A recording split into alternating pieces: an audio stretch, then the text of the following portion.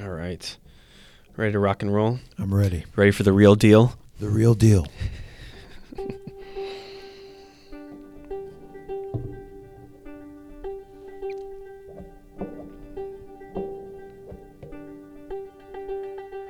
Testing 1, 2, 3. I think we're on. We're on. Speaking of rock and roll, Rock and roll. I You just gonna come, go there. I just come up with these questions. What was the first concert you ever went to? Olivia Newton-John. Are you serious? That's a humiliating admission on my part. Do you want to go ahead? No, it just goes to show how humble I really am that I actually said the truth. Mine was Michael W. Smith. Do you know who that is? CCM artist. I do, and it says a lot about you. Yeah, it that does. you went to such an outstanding Christian gentleman's concert, and I went to Olivia Newton-John. But Yeah. and by the way, I was on student board at Taylor University freshman year, and I kind of had to go. You went to Taylor? Yeah, 1 year. And then where'd you transfer to? Wheaton College. I thought I saw on your Facebook page that you went to Miami. I did. I went to University of Miami. Ohio? No, Miami. The Hurricanes? Yes. Really? Yeah, I studied economics there. That's a long story. I got to tell you, that was a major part of my life. Interesting. Yeah. So, He just glazed over right now. Nobody else is here with me, but his eyes just went to a place. I I'm don't having know where. great memories. Yeah, in Miami. Welcome to Miami. Ladies and gentlemen, here we are today again doing Theology on Mission podcast from Northern Seminary in the famous Griffith Sound Studio. So famous. We're going to call it the Holsclaw Memorial Studio The memorial. because he's the one who built this thing. He did. And we miss him. We miss that guy. By the way, I just got off a call from Holsclaw. He's in Orlando. Living it up. He's Suffering. in Orlando. He said, I'm doing a marriage seminar, and we decided to go to Disneyland. I go, I'm not so sure it's a good idea to make Disneyland the metaphor for marriage. Yeah. It is not a... You're saying it's not just a fun ride? Exactly. No. Don't get me in trouble now. But as my mentor once said, Stanley Hauerwas. Yes, I've heard of him. And I want you to hear this because your wedding date is getting closer. Yeah, it's impending. You always marry the wrong person. The Hauerwas Law. And that's good news. Yeah, it is good news That's because good news, 'cause it gives that takes space the- for God to come and work. And that takes the pressure off because, honey, I told you, it ain't going to be easy. We got to work stuff out. But we're going to Disney World. All right, so what are we talking about today, Mike Moore? Talking about salvation.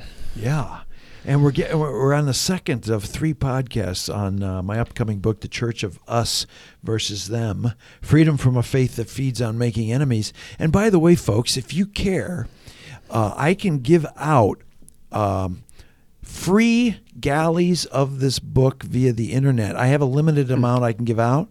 If you promise to do an Amazon review, Oh, that's a good exchange. and if you do the review, I will actually send out a hard copy of the book. So if you want in on that deal, email me, fitchest@gmail.com Yeah. for the galleys. Read it, put a review on Amazon, and then I will send you a hard copy. I think I only have 50 copies to do that with, so there is a limited amount of copies. But I would love to get as many people involved as I can in that. And I might even get a few extra copies from Brazos to see if that can happen. And if people don't know what galleys are, for those of us who haven't written a book. Isn't that the name of a boat or something? Oh, no. Well, when he says galley, he has a PDF document. Of the PDF book. document of what shall be printed as the book. Still in edit form. Hey, so here's how I start the book, and this just gets us into the whole conversion, salvation question of how does conversion sometimes become the instrument that sets us into an us versus them politics? How does actually conversion go from an invitation to the rest of the world to be with God to an in versus out segregation and sets us over against the world. I want to talk about that in this podcast. In the introduction, I say, we're living in angry times. Wherever we go, whether church, school, city hall, Washington, D.C., whatever we watch, whether cable television, news, Facebook, local theater, and however we do things, whether by email, Twitter, telephone, whatever, in person or in a meeting, our culture is rife with conflict. And then I say a little later, meanwhile, the church doesn't appear to be that much different from the world. Do you see this as a problem of our current day? Yes. However, nobody watches cable television anymore. Cable news? Oh, yeah. Maybe people watch cable news. But yeah. Do people actually, are you saying that people don't watch cable news? I think cable's down in viewership. Because people are so aggravated with the whole thing? I think it's just mostly people are just watching YouTube clips. But if you watch YouTube clips, that's a great example of the way people are divided. The clips that go viral, especially on news, it's the split screen where the one guy or the one gal, roasts the other one or puts them in the corner and ties them up linguistically. Right. We're talking about the antagonisms now that have really come to the fore, emerged to the forefront. Everybody can see them now because of social media. And YouTube is included with Twitter, Facebook, Snapchat, all the other stuff that's out there. Yeah. And so, but are you saying people don't watch cable news anymore? Oh, I think some people do. You have to be old to do that? I think my demographic largely does not watch it. Does your dad do it? I don't know. We could call him. We'll patch him in next time. Chuck, if you're listening, it's you and I left that are watching cable news. And I don't even watch it that much anymore. But I am curious because I have not read these chapters of your book, but I am curious as to how you're going to unpack this. How does salvation become a distinguishing marker? Because last time we talked about the Bible, and for me that was pretty easy to wrap my mind around. Yeah, I understand how the Bible gets used to divide people, but I don't understand as quickly how salvation becomes a dividing issue in the enemy-making machine. Yeah. Well, so what I'm trying to do in this book is I'm trying to help people understand how ideology works and how the church gets caught up in the ideology-making machine, which I call the enemy-making machine. Part of what the enemy-making machine does is it takes something, a belief, a practice that's out of our everyday lived life, makes it into a concept, turns it into a banner. You might remember we talked about that the last podcast. The banner is used to rally a people against other people, kind of like cable news network, cable television. And anyways, if you think about what happened to the decision, now in the chapter on conversion, I talk about how the revivalist altar call conversion came at a time when Christianity had been transported over the ocean from Europe. It had become cold, and the revivalism really awakened. That's the word. The awakenings really awakened Christianity, called people to a personal conversion, a personal relationship, a renewal of the life with God.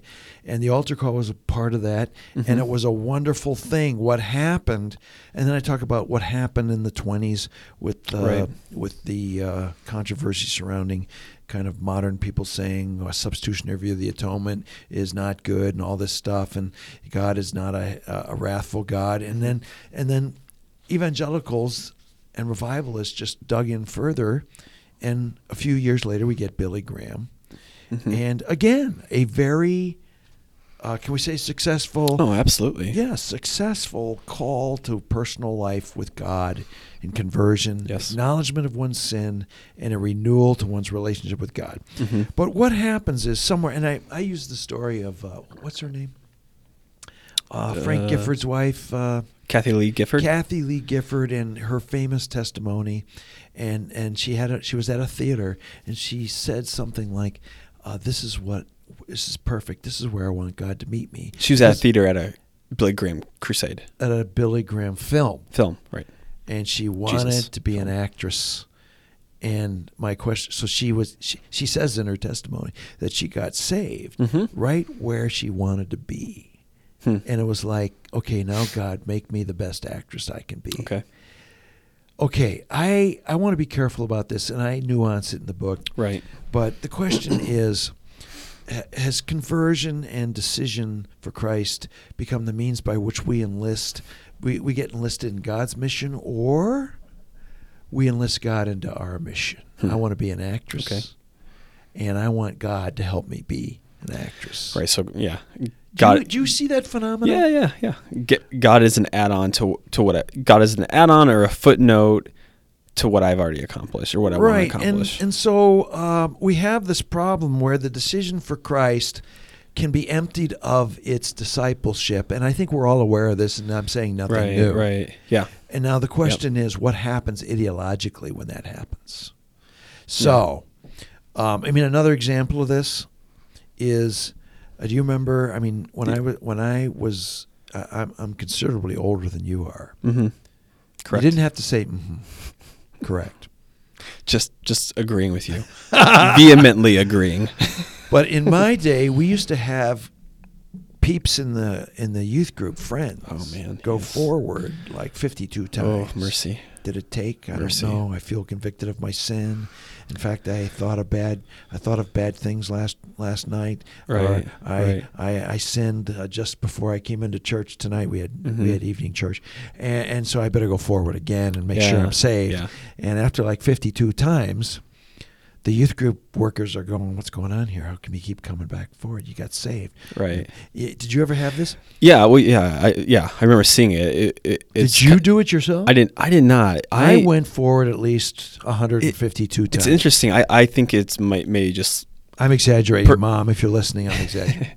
Maybe just personality, but I remember cynically not going forward multiple times because it just you felt manipulated. Yeah, I felt manipulated. It felt like cotton candy. It's like, hey, I'm going up there to get filled, but I'm going to walk away. I'm going to walk away satiated for the moment, but it's not really actually filling me. Just doing this practice every single time. There's an emotional moment when I feel manipulated. And so the question is, I think it's a legit question. I mean, don't get me wrong. There is content in the historic revivalist altar call. Absolutely, yeah. I mean, there are many friends I have, family members, who were saved at an altar call, and that led to transformation. That was the beginning of transformation in their life. I'm teaching at Northern Seminary many times, and we're going through the gospel, and we're going through salvation.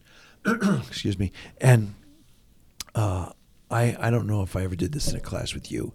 By the way, Mike Moore is sufficiently younger than me that he was actually in a class where I was teaching the class. But I would ask how many people got saved by going forward after an altar call where they were convinced that if they didn't go forward, confess sin, and receive Christ as pardon for sin, they were going to hell that night as they walked out the door. And I'm telling you, 90% of the people raised it. And I always go, hey, it can't be all that bad. Look, you're all sitting in a seminary. Yeah, right. And God's worked in your life and called you into ministry. Yep. Yeah. The Lord uses that. Yeah. But I think that this also reveals the fact that after it's done, we think of it almost as a transaction, and we're wondering, hey, did anything happen? Because I'm not seeing the difference in my life. Right. And this is, I think, the problem is it's easy to make the decision for Christ into a master signifier that doesn't mean anything. It's just something I add on to my already existing life. I want to be a movie star. No, I'm a Christian movie star. I want to be a Christian movie star. God's now enlisted into my project of being a movie star. Right. James Cone has a critique, and I talk about this in the chapter, where he talks about this kind of salvation, which is basically a pardon from sin, a pardon from the wrath of God and the just punishment for our sin, so that now we are no longer condemned and we know where we're going when we die. Right. And he talks about how this version of salvation becomes the means by which now the rest of our life can become the issue of expedient. We're going to do whatever works to get us to heaven, and it doesn't impact how we engage the world for God's justice. And Cone argues that in that way it's complicit with racism. Right. This kind of detached personal transaction with God allows us to be complicit with all the injustices in the world. Because we're just trying to get through here and get on to the next thing. Get on to the eternal life. Yeah. Which happens after we die. And so all this to say, there's a part of... I don't know where, I think we're going a little long on this, but this is why this book is, why you got to buy the book. But it's not as long as we are. But what happens is we need to fill in, I argue we need to fill in the content of what salvation means for real life. Yeah. And so we end up doing these things that are very strange. Like, for instance, for the denomination I was growing up in, there was a major point in the history of my denomination when alcoholism was conquered by salvation and sanctification by the Spirit. And it was a mark of a Christian that you were saved out of alcoholism. And the church became pretty convinced that drinking alcohol was evil. Okay, and it happened over time, but again, skate 50 to 100 years later, and now if you are drinking, that's a sign you're not saved. Right. And if you are drinking, if you aren't drinking, you are in. Yeah, and it turns into an in versus an us. An us versus them. Because this is a sign of being saved. Yeah. Gotcha. Okay. Because we had to fill in the content. It turns into an us versus them. Right. Yeah. Yes. And do you see this happening in other places? In terms of like a Pharisaical, like Puritan style of determining who's in and who's out, by means of salvation. Exactly. Do you see other like I got one in mind right now. Yeah. The things I'm thinking about are mostly around justice issues. Oh, well, I'll just tell you one. Like the last 5 years, if you come out gay affirming, right, it's like sayonara. Right. You are no longer saved, or you're no longer an evangelical. You are now out versus in. Right. And I think that's an indication that we have not thought through what it means to follow Christ and be a Christian. We've used the decision for Christ, and whatever behavior mechanism fills in for us what means you've been saved or not. I think it can also go on the other side, though. If you are gay affirming, then it is a sign that you are a Christian. From the other side. Right. Yeah. Or, whether it's an issue around immigration or climate change, you can take any issue and turn it into a ideological signifier to divide people about you're saved or you're not saved based on where you land on the spectrum of these issues. Exactly. And so do you remember when John Piper said to Rob Bell, farewell?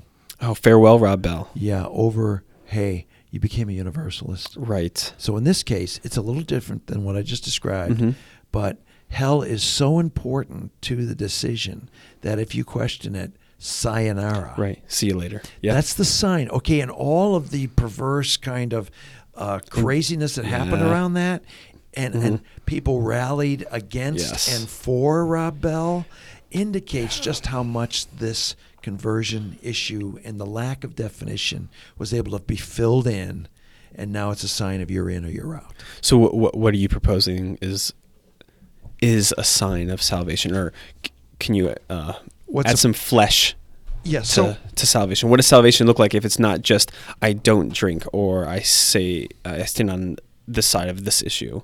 Yeah, and so you're pushing me.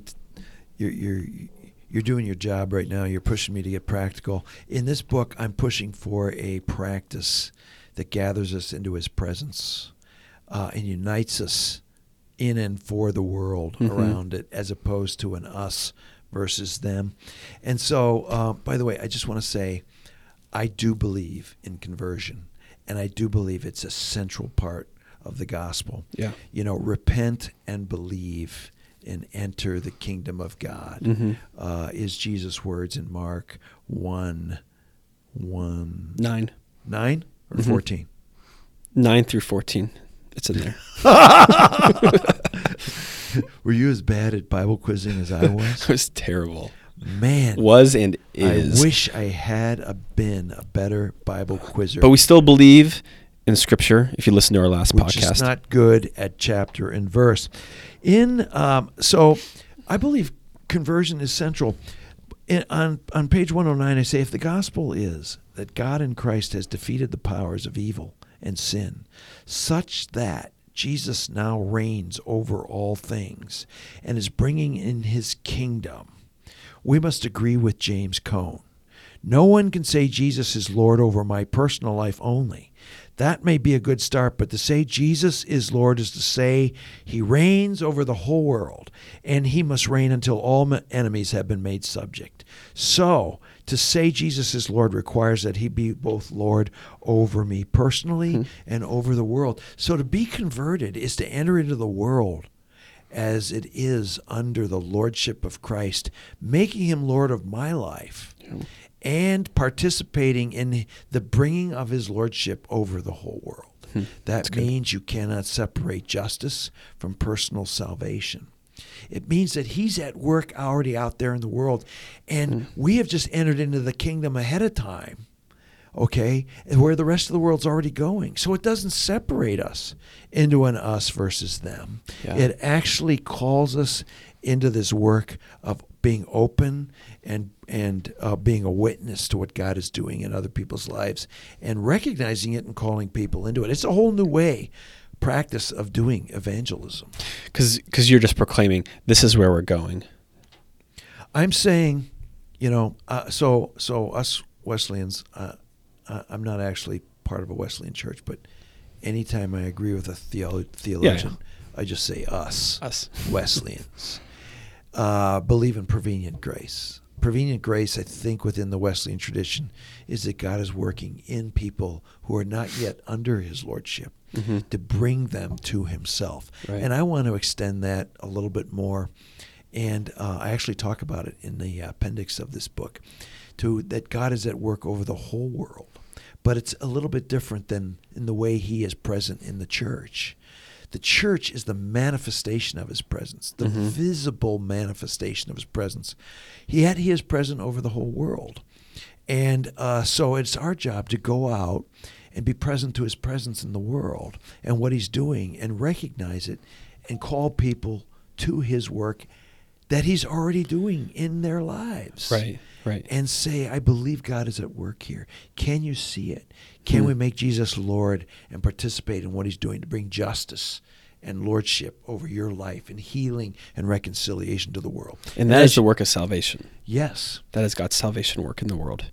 Actually, absolutely. And so, by the way, there is a decision here that goes on. I must repent from my autonomy from God, from my sinful disobedience, and submit to Jesus as Lord and make him Lord over my whole life, which takes a lifetime, by the way, actually till eternity, till he what those Wesleyans talk about I don't know if I completely agree with entire sanctification the way they talk about it, right. But until he comes, we are always being sanctified. So this is a much more broader, welcoming, and yet powerful way of understanding the salvation in Jesus Christ that we are called into and we're calling the world into. Right. Do you see, I know you haven't read this chapter yet. Have not. But maybe you can help us understand how this changes the dynamic of conversion from an us versus them to a us with them. Yeah, the word I think about is witnessing. Can you come alongside somebody I don't mean witness in the traditional sense, or in the sense that, I mean it in the traditional sense, not in the sense that it's kind of been co-opted. By witnessing would be me coming alongside you and saying, hey, this is where I see the Lord working in your life. Did you see what I just saw in your life? Did you notice what God just... Yeah. Well, I believe that's God. The other day at the McDonald's I hang out with, there's a woman. I won't mention her name in case she gets on the podcast, but she's a mentally struggling woman, and she's very loud, but she's got some generosity to her. Sure. And there's another friend of mine whom I love, a 2-pack of cigarette, chain smoking dude, who gives her a little money every day. Sure. And what happens between them is so marvelous. And I go up to, I'll say George. I don't want to say his name in case George, that was amazing what I just saw. I believe God is working in that. Yeah. And then I actually told Bill, I said, that's so beautiful. Do you see God at work in that? And Bill's longing in his heart for relationship. He's struggling with loneliness. He's struggling with brokenness in several relationships he has in his family. And it's just saying, oh, I want God to work in my life and be Lord of my life in that same way. Yeah. That's the witness. We can say, Mhm. oh, I think I just saw God and it was amazing. Right. Did you see him too? Would you like to participate in that as Right, well? right. And that's the work of proclamation too. Yeah. I mean, proclamation is saying, we're declaring this is what the Lord is doing in your life. And I think a lot of times it requires somebody else to come alongside you to point that out. I'm thinking of, I'll call him Steve, a guy I've known for years. And I was meeting with him last week, and he was just so discouraged by his work, by his relationships, by his finances. But as he's talking to me, and I'm sitting there, I'm listening, I'm just thinking back to when I was talking to him a year ago, and how things were so different in a worse off way. And he's been sanctified over the last year. So I just stopped him. I said, do you remember where you were a year ago? Like, let me just witness to you the ways that I've seen the Lord sanctify and move in your life. And you could kind of see this cloud lift, but it wasn't just a cloud lifting. It was, we were declaring the truth of who God was and what God was doing in his life and how God was restoring him. And that's salvation. It's the Lord bringing people to himself. Yeah, and so I don't want to oversimplify this because I do carry out the nuances in this chapter, but I think we go from saying something like, have you made a decision to confess your sin and receive salvation via the cross and eternal life too? Have you recognized that Jesus is Lord of your life and he's working in the world? Mm-hmm. And do you choose to enter in and participate? Yeah. And I think that way of thinking about salvation opens up the world to his grace, his love, his forgiveness, his work on the cross, his sanctifying work, and all the things he wants to do to heal, reconcile the world. Anyways, we go from an us versus them to an us with them. Yes. Unfortunately, I didn't think about this phrase until after the book's done. We go from an us versus them to an us with them. Yeah. Again, if you want a copy of the Galleys and want to be an Amazon reviewer, let me know through fitchist@gmail.com. Now, do you have last podcast, yeah. you pulled off a rather outrageous moment. And actually, I think you almost made me cry. Yeah, sentimental. And I'm It's a okay. sentimental guy. You said, I like the idea of anytime you get into hockey, you touch a very sentimental place in my it's heart. a deep place. Did you see that photo, by the way, up in Canada? The photo, like this iconic photo of guys playing hockey on a pond. Dude, my wife bought that for she me did? for Christmas. That's a great Christmas gift. Okay, you're overwhelming me right now. Sorry, This is just such a Okay. a coincidental moment. In the same vein as last week, I like to go back a couple years just to see what Dave was up to. Have you got anything on controversial that we can get into a hot debate on? Oh, you want a hot debate? I have okay, yeah. Well, I don't know if this is a hot debate. I think you need to unpack this one. Can I ask you to unpack this? Sure. This is also December 2011. 2011, I was like 22 years old back then. You were just able to buy alcohol legally. Ouch. Going back to our alcohol My conversation. mom didn't hear that. Yeah, not that you did, but you were able to. Okay. A telltale sign that someone has taken a wrong theological turn is when that person appears to be talking to themselves. Wow. You can't say wow to your own quote. Well, I'm a little bit taken aback because that is okay. Don't. You're pretty happy with that. Does your arm reach back that far to your back? No, actually, it's convicting. Oh, really? It's convicting because You don't agree with that? I do agree with it. Okay. And I think that I've got to be careful that when I'm talking to myself. You're not married yet, dude. You're going to have to probably take this quote along with you for the first couple, I think we're going to years. actually inscribe that on our rings. That's why I brought it up. Because if there's no better place than your wife to show you that you've just been talking to yourself in this whole conversation and you haven't really listened to what's going on with me. Yeah. And anyways, and that's true of pastors, and that's true. We need to listen to our congregations. We need to listen to people across. We need to listen and quit talking to ourselves. Thanks for that great reminder, Mike Moore. And thank you for reminding you and me. Except that it was 10 years ago. So, yeah. Folks, it's time to wrap this up. Thanks for being with us.